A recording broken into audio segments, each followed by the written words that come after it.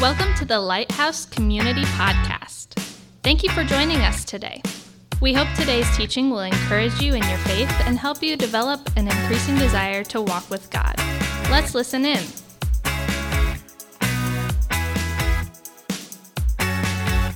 All right, well, hey, good morning. Welcome to Lighthouse Community. Wasn't yesterday such a great day? I mean, just beautiful. I'm looking out, and it's like some of you guys were kissed by the sun yesterday, right? Oh, some of you guys look like you got slapped by the sun. So that happened in our family. So my name's Fritz. I'm one of the pastors here, and so glad you're here. I want to welcome you here in the house, especially all of our guests. I want to give a welcome to Lighthouse Online, Bluffton Community, and our Fostoria launch team, who, by the way, they are celebrating their very first baptisms in Fostoria today. We are so excited about what God is doing over there, right? So huge, right? Like that's a sign that God is working there, so we're pretty pumped. In Matthew chapter 15, you find this account between Jesus and a Canaanite woman who had a daughter suffering from demon possession. And the woman came running up to Jesus, and she asked him, will you heal my daughter? Come and help me. And this was Jesus' reply: I have come for the lost sheep of Israel. And again, she pleaded for his help, and Jesus replied, it's not right to give the children's bread to the dogs. Now, you might be wondering, like, wow, how can Jesus be so callous? I thought Jesus was this nice guy who did what everybody wanted and patted them on the head and then sent them away with a smile on their face with joy. So what's going on here? What's happening in this moment? Well, there's a couple of things. One is that I think Jesus in this moment is exposing the long-running bad blood between Jews and Canaanites, right? He's calling out the wars that were between them, the trickery, the insults, all of those things that were going on. And he's reminding everyone that culturally, he's under no requirement at all to help this woman. And at the same time, I also think Jesus is drawing faith out of this woman, right? Like all these things and more are happening in this one moment. And he says to her, it's not right to give the children's bread to the dogs. Now, this woman could have taken great offense. This woman could have blame shifted and said, well, hey, that's not right and this isn't my fault. She could have walked away, angry. But you know what she did? She got bold in her faith. And she replied when Jesus said, it's not right to give the children's bread to the dogs. She replied and said, yes, I agree. But even dogs get the crumbs that fall off of the table, right? And it's like, if you've ever eaten with kids at the table, you know, right? There's like crumbs. Or I'm still figuring out like how ketchup gets on the eyebrow, right? Like while we're eating, it's like, I don't know what happened there. So she's like, listen, crumbs fall down and even the dogs get a chance to get those. And when Jesus heard that reply, this was his response. He said, what? Faith. What faith? Oh my goodness. I actually think a better rendering of that phrase would be, what chutzpah, right? Like what boldness, what audacity. I can't believe this, right? She's audacious enough to break through the cultural barriers, right? She's audacious enough to break the impropriety of a woman speaking to a man, of a woman approaching a rabbi, right? She's just refusing to give up. And then Matthew concludes this account telling us how it ended. This was Jesus' final response to her. He said, your request is granted. And her daughter was healed from that very hour, right? That's what happened.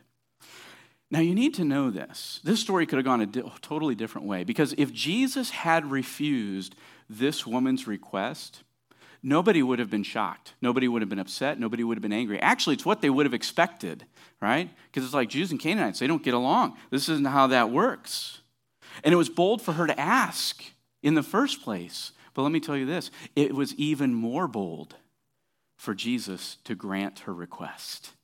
all right? It was bold for her to ask, but it was even more bold for Jesus to grant her request. But isn't that the nature of grace? Isn't grace bold, right? Like, grace keeps going when everyone else would stop. Grace doesn't always make sense. Grace is humbling. Grace is bewildering. Grace is audacious. You know, I know for me, in my life, I've been deeply affected by God's grace and still am today. I remember when the Holy Spirit first opened my eyes to see the truth of biblical grace and understand that it just seemed, this is going to sound weird, but it seemed too real to even be real.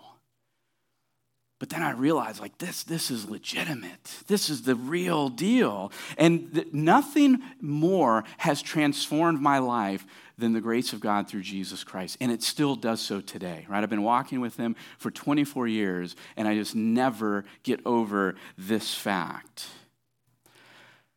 But I wonder, because it begs a question, I wonder this: does grace go too far sometimes? You ever think about that?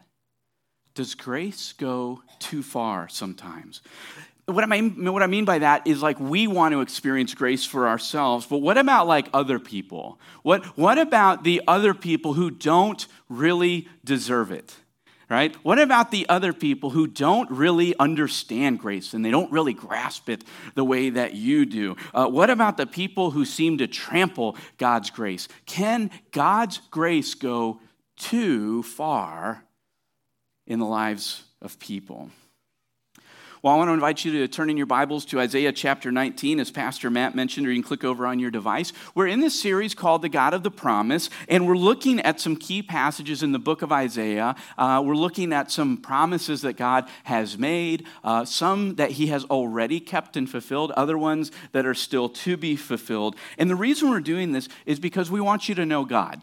Right? That's the base level on this thing. We want you to know God, because the more you know God, then you can really trust him and you can begin to rely on him in your own life. And so to do that and to help you know him so you can trust him, I want to take a few minutes explaining some truths out of our passage today. So I'm going to read Isaiah chapter 19. I'm going to start in verse 19 and go through verse 25. I'm going to read out of English Standard Version. That's what's on the screen, but you can follow along in what you have. And it says this: "In that day there will be an altar to the Lord in the midst of the land of Egypt, and a pillar to the Lord at its border. It will be a sign and a witness to the Lord of hosts in the land of Egypt.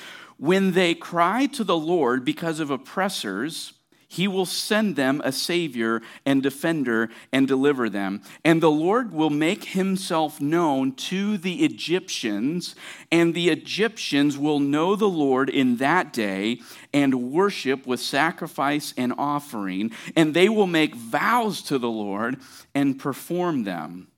And the Lord will strike Egypt, striking and healing, and they will return to the Lord, and he will listen to their pleas for mercy and heal them.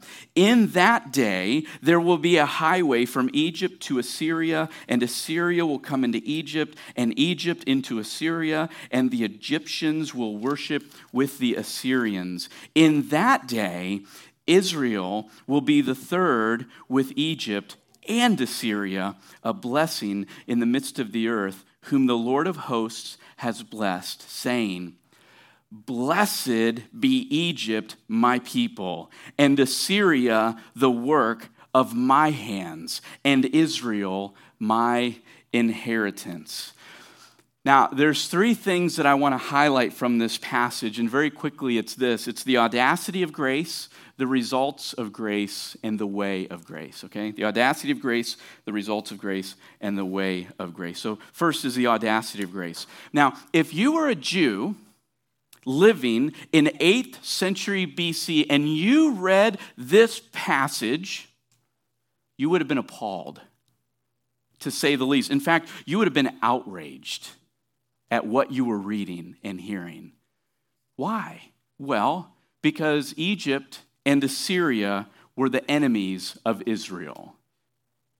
And I don't mean like they just couldn't go to pizza parties at the same time. Like they literally hated one another. And you go, well, why? What's the big deal? Well, read Exodus when you get a chance, right? Let me give you the quick, broad brushstrokes on this story. So essentially, God used this small group of Israelites to save the entire nation of Egypt from starvation, okay? And as a thank you, Egypt enslaved Israel for about 430 years, right? And the only way that the Israelites, could be set free from Egypt is it took God pouring out 10 plagues on the nation of Egypt before they would release them to be free.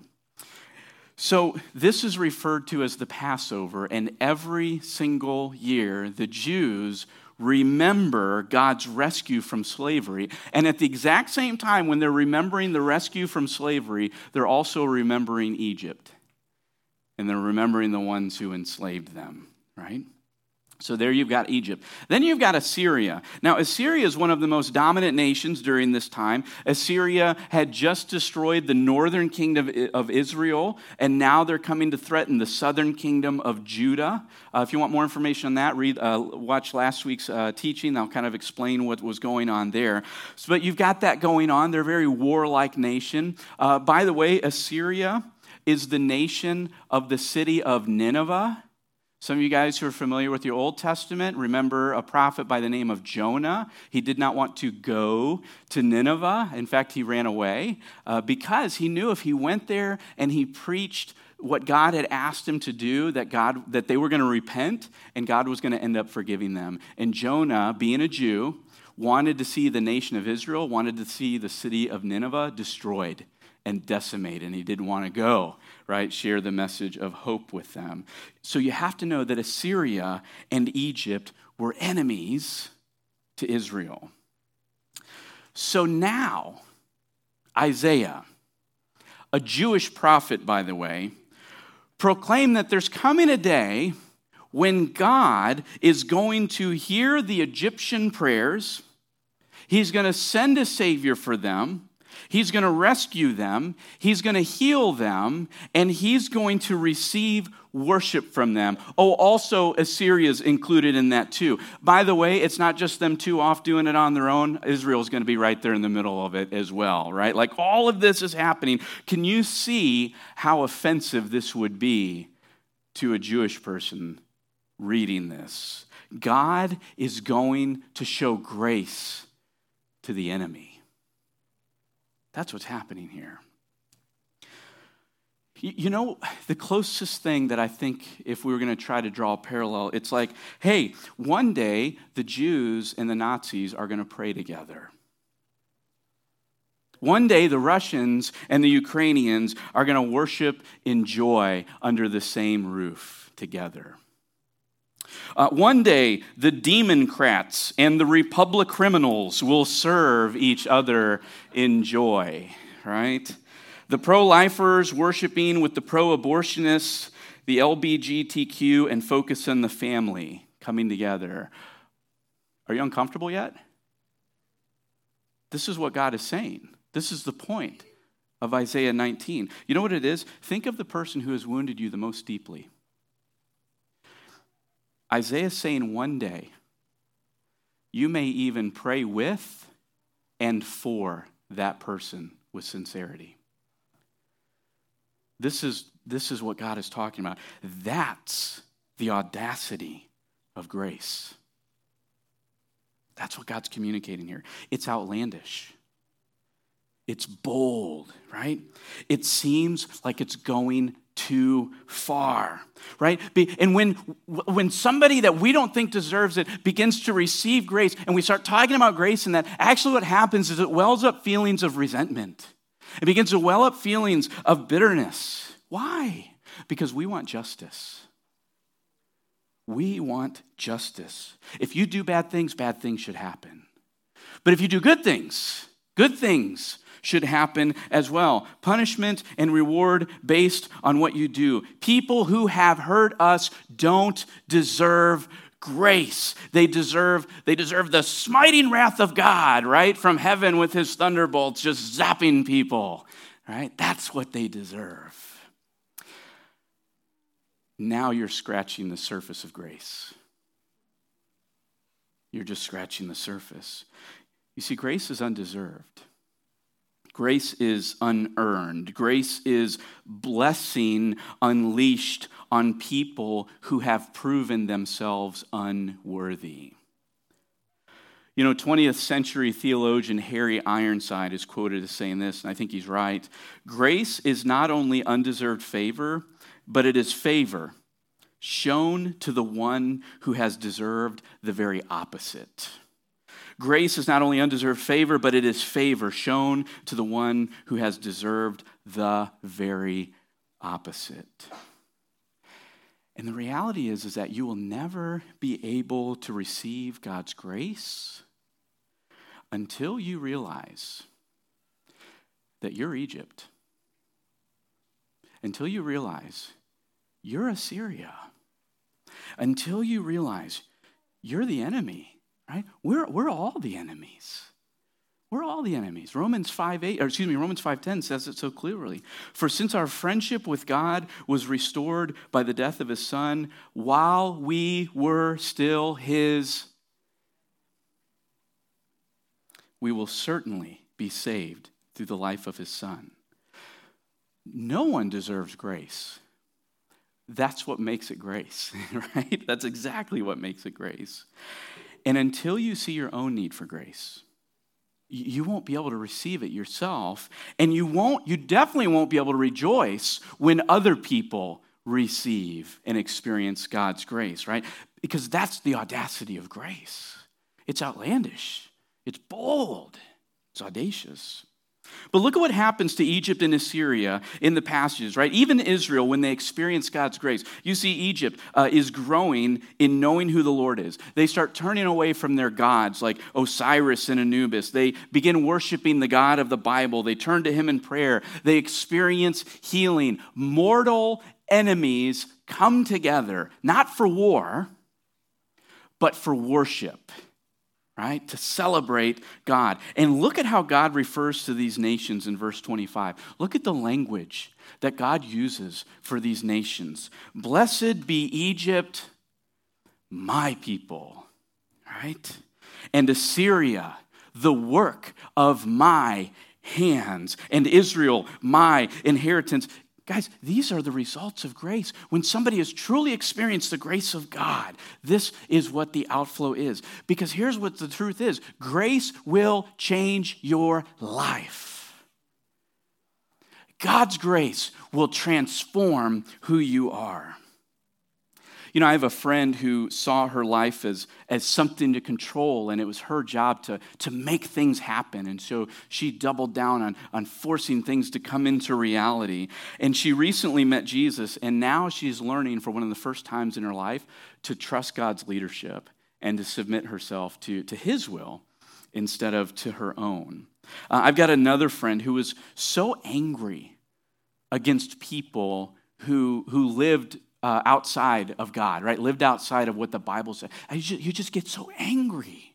And you could see it when we started talking about this type of thing. And what's happened, the more he's been exposed to the grace of God, he's transitioning away from anger, and he's now moving to prayer. He's praying for people who are walking in opposition to the Lord, as opposed to simply being angry.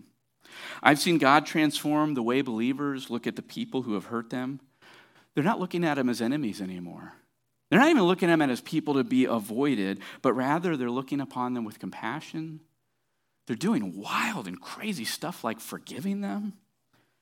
They're praying for them that they would be set free from their own sin and their own bondage and blindness, right? But when you truly receive God's grace, right, what happens is you get transformed from a hard-hearted enemy into a grace-centered ambassador. And you bring hope everywhere you go, right? You're just unleashing it on people. And God ends up using you as a highway for the gospel. He ends up using you as a blessing in the midst of the people, even enemies. So I think the question then gets begged. It's like, okay, well, how do you get there? How do you get to that place Well, that's the way of grace, right? Grace comes as a gift. That's foundational. You have to know that. It's undeserved. You've got to grasp that. And whenever there's a break in a relationship, someone needs to be the one who moves first toward reconciliation. Okay?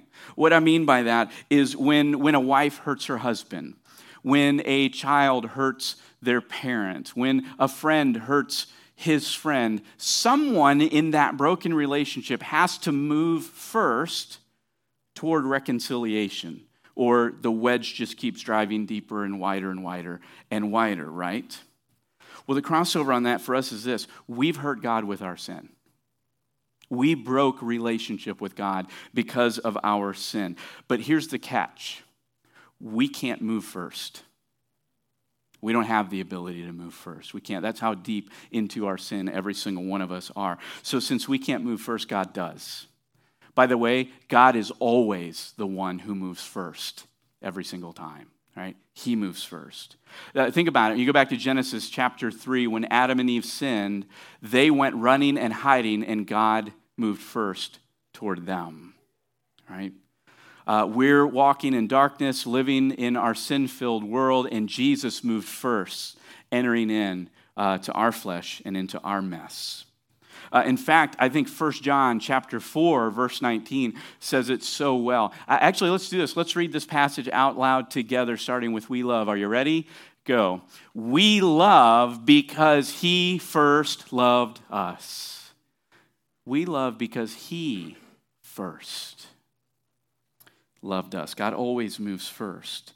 And so Jesus is that highway, right, that Isaiah is talking about. Jesus is the highway by which we enter into a restored relationship with God. He's the Savior and the defender that God promised to send to deliver us from our sins. And so the way of grace for every single one of us is through Jesus Christ. And what's fantastic is because Jesus has moved first towards us, and when we receive the grace of God as a gift, not something to be earned, not something to be paid back, not something to work for, but we receive his grace as a gift, now that means you and I, as born-again believers, can now move first with the gospel to others, right? We actually don't have to wait for people to come to us. We get to go to them.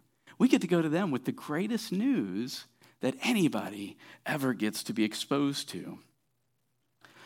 So 5 years ago, God moved first through a group of people right here in Hancock County. And so we started Lighthouse Community as a place where people could discover how to know God. And when I think back on those early days, it's like, and even still today, it's like you've got risk, you've got hope, you've got expectation and excitement, prayer, all wrapped up in this moment. Nobody really knew what was going to happen. And over the last 5 years, hundreds of people have come to faith. Hundreds of people have taken the step of baptism, right? People are discovering Scripture for one of the first time, not just as this book that's out there, but they're like hearing God speak to them so clearly through it. Last Sunday, think about this. Last Sunday, between all three churches, Lighthouse, Living Hope, and Bluffton Community, there were over 1,500 people who gathered together to hear the gospel of Jesus Christ, right? That wasn't even a thing like 5 years ago, right? Like, think about that. In just 5 years, the expansion and the multiplication that God has done through this. It's been remarkable. And so today, right, we sense God leading us to move first again so that more people can know and worship the Lord.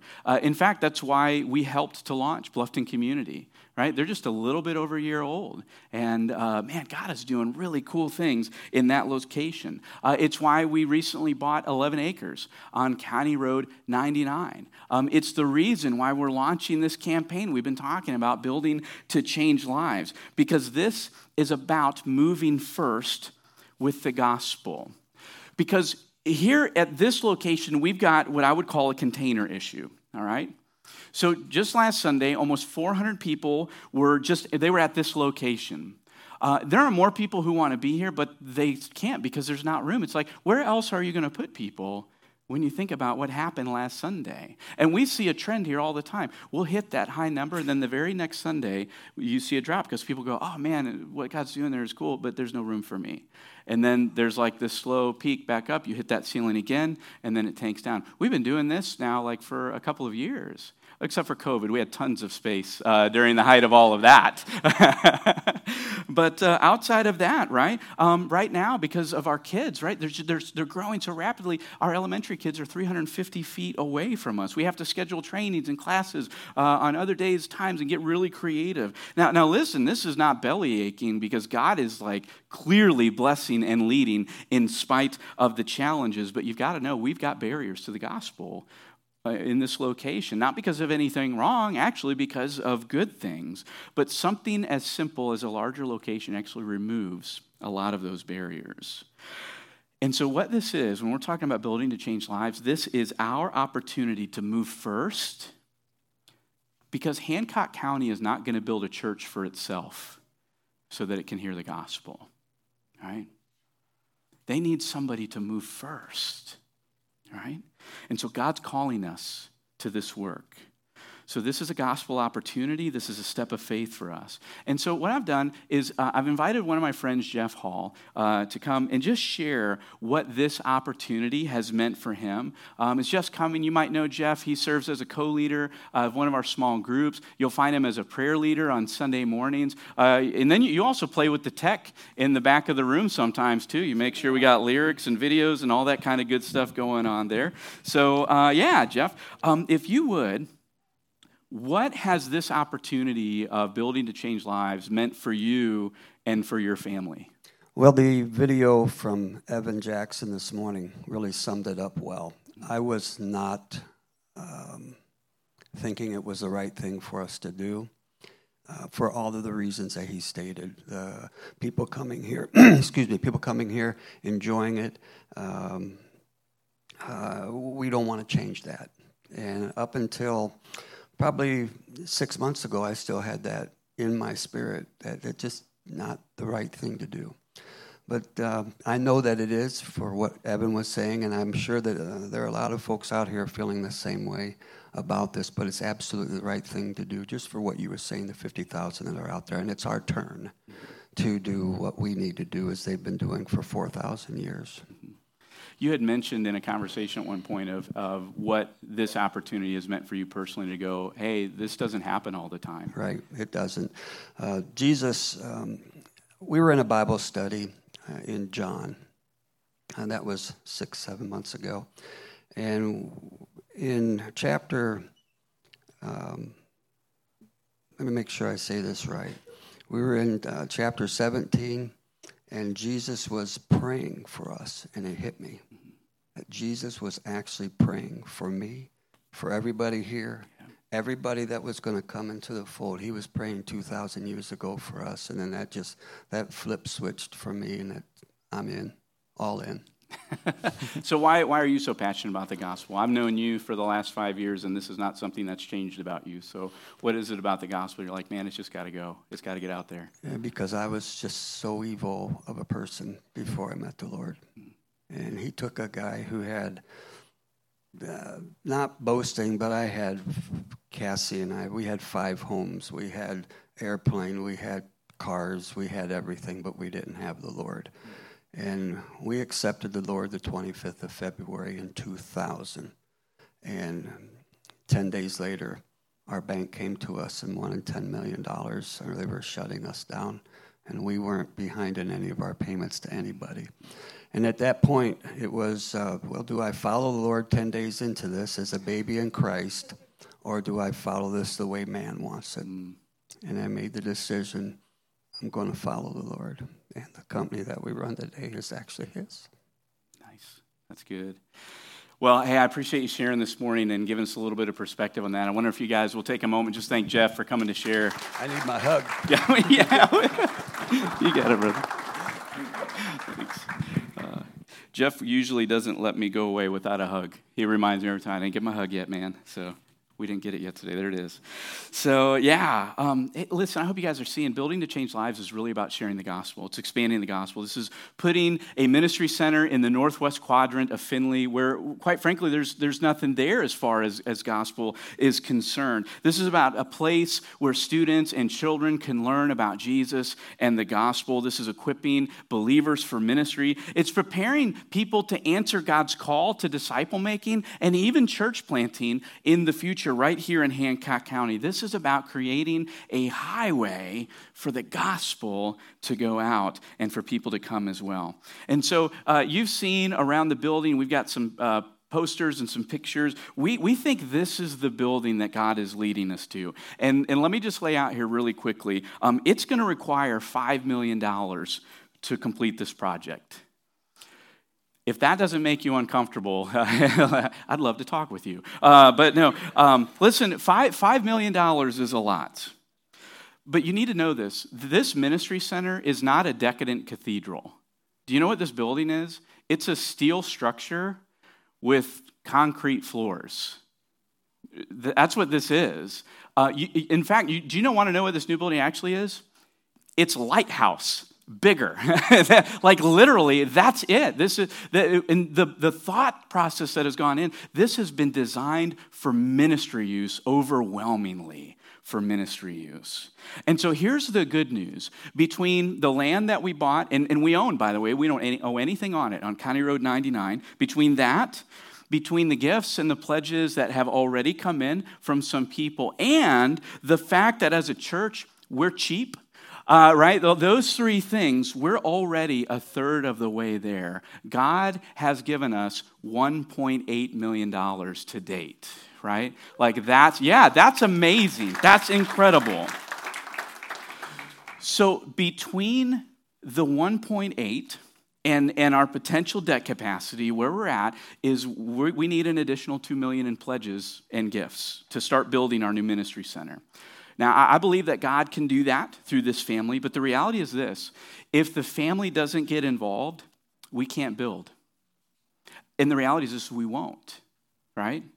This is going to require all of us joining together for a larger vision, right? That's what's driving this thing. And maybe some of you are going, well, what if we don't reach the 2 million? Well, to be quite honest with you, we don't have a plan B right now. There isn't a plan B. But I'll put forward a couple thoughts to think about. If we have to, we'll build in 2 phases. That's possible, right? It's not ideal, but we can do it. If we need to, we'll modify the building, right? We'll make changes.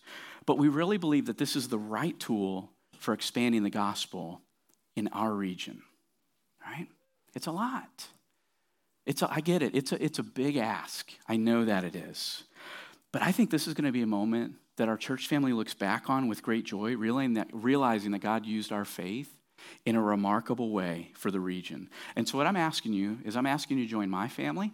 I'm asking you to join dozens of other families who have already jumped in and said yes to joining Building to Change Lives. Now, for some of us, what this may look like is we're going to give out of our regular budgets. And so we're going to make some adjustments in our regular expenses to make room for this giving and this investment. Others, you have access to assets that you can release for a gospel opportunity like this. But here's the key. It's crossing over and actually engaging in giving. And so the ask is simply this. Will you join the Building to Change Lives campaign so that we can take the next step in bringing the gospel to Hancock County and to our region? Right? That's the ask for this church family to consider. Now, here's how you can join. Everyone who calls Lighthouse Community home, whether you're in-house or you're joining us online, you actually should have already received a vision packet, okay? If you're newer to Lighthouse Community, you can jump online. You can go to buildingtochangeliveslives.org, and you can find all the information there. But inside that packet, there's 3 things I want to draw your attention to. One of them is an FAQ. What we've done is we've listed out all kinds of questions that we've been asked or we think people should ask in regards to, like, what's going on? Why would we do this? All that kind of stuff. That's in there. Then there's the vision brochure. which walks through why we're doing this, what it's going to take, the floor plan, all of those different things. And then the last piece that's in there that I draw your attention to is the pledge card. And so the pledge card is what you're going to use if you sense God leading you to do that. So I'm asking you, will you read through the vision packet? Will you spend time praying about this initiative? And will you consider giving towards Building to Change Lives over the next 3 years? Now, for Christina and I, this is something that our family's done. And so we spent time talking about it. We spent time praying about it. And we recognized that this was right for our family to jump in. And we saw this as a right investment. And so we're doing this in addition to our regular giving that we do. So we're not moving our regular giving from Lighthouse to Building to Change Lives, but giving on top of. And so we just see this as a step of faith for our family to trust God and to invest in the next generation of Christ followers here in this region. So learn about Building to Change Lives, pray about Building to Change Lives, and if God leads you to give towards Building to Change Lives. And it would be really helpful, if God does lead you to do that, if you would return your pledge card by Sunday, May 22nd. That would be really helpful. You can either mail it to our office, there's an envelope in the packet, or you can just drop it in the offering on Sunday mornings. And so in the same way that every one of us who have said yes to Jesus, right, we've been given this audacious gift of grace, this bold step is our opportunity, right, to keep sharing that grace in our region. This is another first move to help people know God so they can trust God. So at Lighthouse Community, you know that we believe deeply in prayer. In fact, it's one of our values. We state it this way: we pray bold prayers. And so I've asked our elders here in the house, Larry Sewell and Don Basel, to come forward. And what they're going to do is they're going to lead us as a church family in a time of prayer for this initiative and where God is leading us to, that we would hear clearly God's voice and what he would have us to do. Am I first? She's all yours, buddy. I'm first. Let's pray together.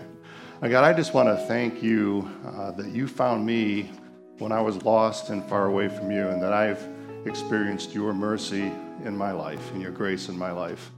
I'm thankful that you've called me into service and the ability to use my gifts here in this place to make an impact in the lives of people. I recognize that that's a gift from you, and I'm grateful for that. I'm thankful that your Holy Spirit is in me and that you're leading me each day. I'm just thankful for the fact that I get to walk with you, that's just a gift that you've given me. And so today we stand a little bit in trepidation of the size of the mountain as we look at this opportunity, but we believe it's right. And we believe that you are leading us so clearly. And so we ask for your help. I ask that your Holy Spirit would guide us, that we would step when you say step, and that we would stop when you say stop, that we would hear your voice in clarity. We're so grateful for what you've done here in the last 5 years, and as we think about the future, we pray that you would guide us in a remarkable way, that we would hear your voice, and that we would go directly where you want us to go. I pray for each person here, that you'd open our hearts and minds to the things you're calling us to do, and that we would walk with you in audacity, as Fritz has said, that we would walk clearly in your grace and experience your blessing as we serve you. Lord God, we are blessed to be in your presence. We can feel you here today as every day, that we just acknowledge you as our Lord and God. Thank you for the grace that Fritz preached about this morning. Grace for me, grace for everyone here, grace for the lost, grace for our enemies. What a blessing it is that your Holy Spirit will fill everyone here today with clarity of the need for the gospel, clarity for being able to go out into the community. Thank you for the message and a full heart to take the steps to build, to change lives. A heart to cry for those who don't know Jesus. Hands that are open hands to welcome others as they are. Open hands to give sacrificially from what, God, you have given us to steward. Not that we can't continue to do the things that need to be done, but may we acknowledge that you've given us blessing upon blessing, and may each one of us find a way to participate in growing your kingdom. What a wonderful thing it would be if we could have 100% participation, no matter how large or how small, that we can each know that this ministry is one that is yours, and it's one that we want to support. We want to ask that you help us to steward what you've given us wisely. Help us to have lives that will show your love, God, your love and your grace to everyone who comes into contact with us. May we go out into the community. May this new building be a building that will welcome people in. May it be a building that will allow us to train people, to teach, to enjoy fellowship, to enjoy your fellowship. We bless you, Lord, for you are indeed a gracious and loving God. Lord, we're thankful for the gift of grace. We recognize that we're undeserving of it. Thank you. Just in a moment of transparency, heads bowed, eyes closed, I want to ask you a question. I'm going to ask you to respond with a hand. How many of you in the room this morning, you would go, I struggle with change. I don't like change at all, actually. Just hearing about it kind of makes my skin start to tickle. Raise your hand. Be honest for a moment. Yeah. By the way, a lot of hands went up. You're not alone. Father, I pray that you would help us to see that actually as followers of Christ, change and transformation is the core that you've called us to. We're transformed in Christ. Our character is changed. Our habits are changed. Our words are transformed. Our thoughts and our desires begin to be different under the leadership of the Holy Spirit, that our entire lives in Christ are actually marked by change. And I get it. God, I'm in the same place too. Like, even just when change gets announced, it's like, oh man, here we go. And yet, Lord, I pray that you would remind us that it's through Christ that the change comes, and the change that you lead us to is always better than where we were. And so, Lord, we believe the same thing about this, that the location may change, and the building may change, and things along, but the heart, the vision, the culture, the values, the drive of this family to take the gospel to where the gospel is not, to bring life where death reigns, to bring light where darkness is reigning, that would be our heartbeat overwhelmingly, and we would be willing, even excited, to walk through lesser change to see the greater transformation happen in the lives of people that we know and people we don't even know. So give us a heart for this county beyond ourselves. And help us see, Lord, where are you calling us to be in this? And we would say yes, and we would follow your leadership, even in the times where it's challenging. Well, you know, at Lighthouse, we don't love just praying ourselves. We like making that available for the family, too. So what's going to happen here is the band's going to come up, and they're going to lead us in one more song. And during this last song, we're going to have prayer leaders who are going to be available in each corner of the room, one by the cross. Thanks, elders. They're leaving me. They're like, later. One by the cross, one over here on my left, your right. But they're going to be available to pray with you about any area, back by the sound booth, back by the double doors. And maybe this morning you've got things going on in your personal life. You've got things you're wrestling with. You've been challenged with some truth in the scripture today. Maybe you're going like, hey, I identify where Evan and Jeff were before. I'm there now. Lord, I need you to transform and change my heart and to give your leadership in my life. This is a great opportunity to leverage our prayer leaders for that. So please don't be embarrassed to want to receive prayer. This is an opportunity for you to hear clearly from the Lord and have somebody walk with you through prayer. So let me pray for you, and then I want to invite you to do the same. Holy Spirit, I pray that you would draw every single person who needs prayer right now. In Jesus' name, amen. Thanks for joining us. If you'd like to learn more about Lighthouse Community, check out our website at mylighthousecommunity.com or connect with us on Facebook. You're invited to join us live Sunday mornings at 9:09 or 11:11. Thanks again for listening to the Lighthouse Community Podcast.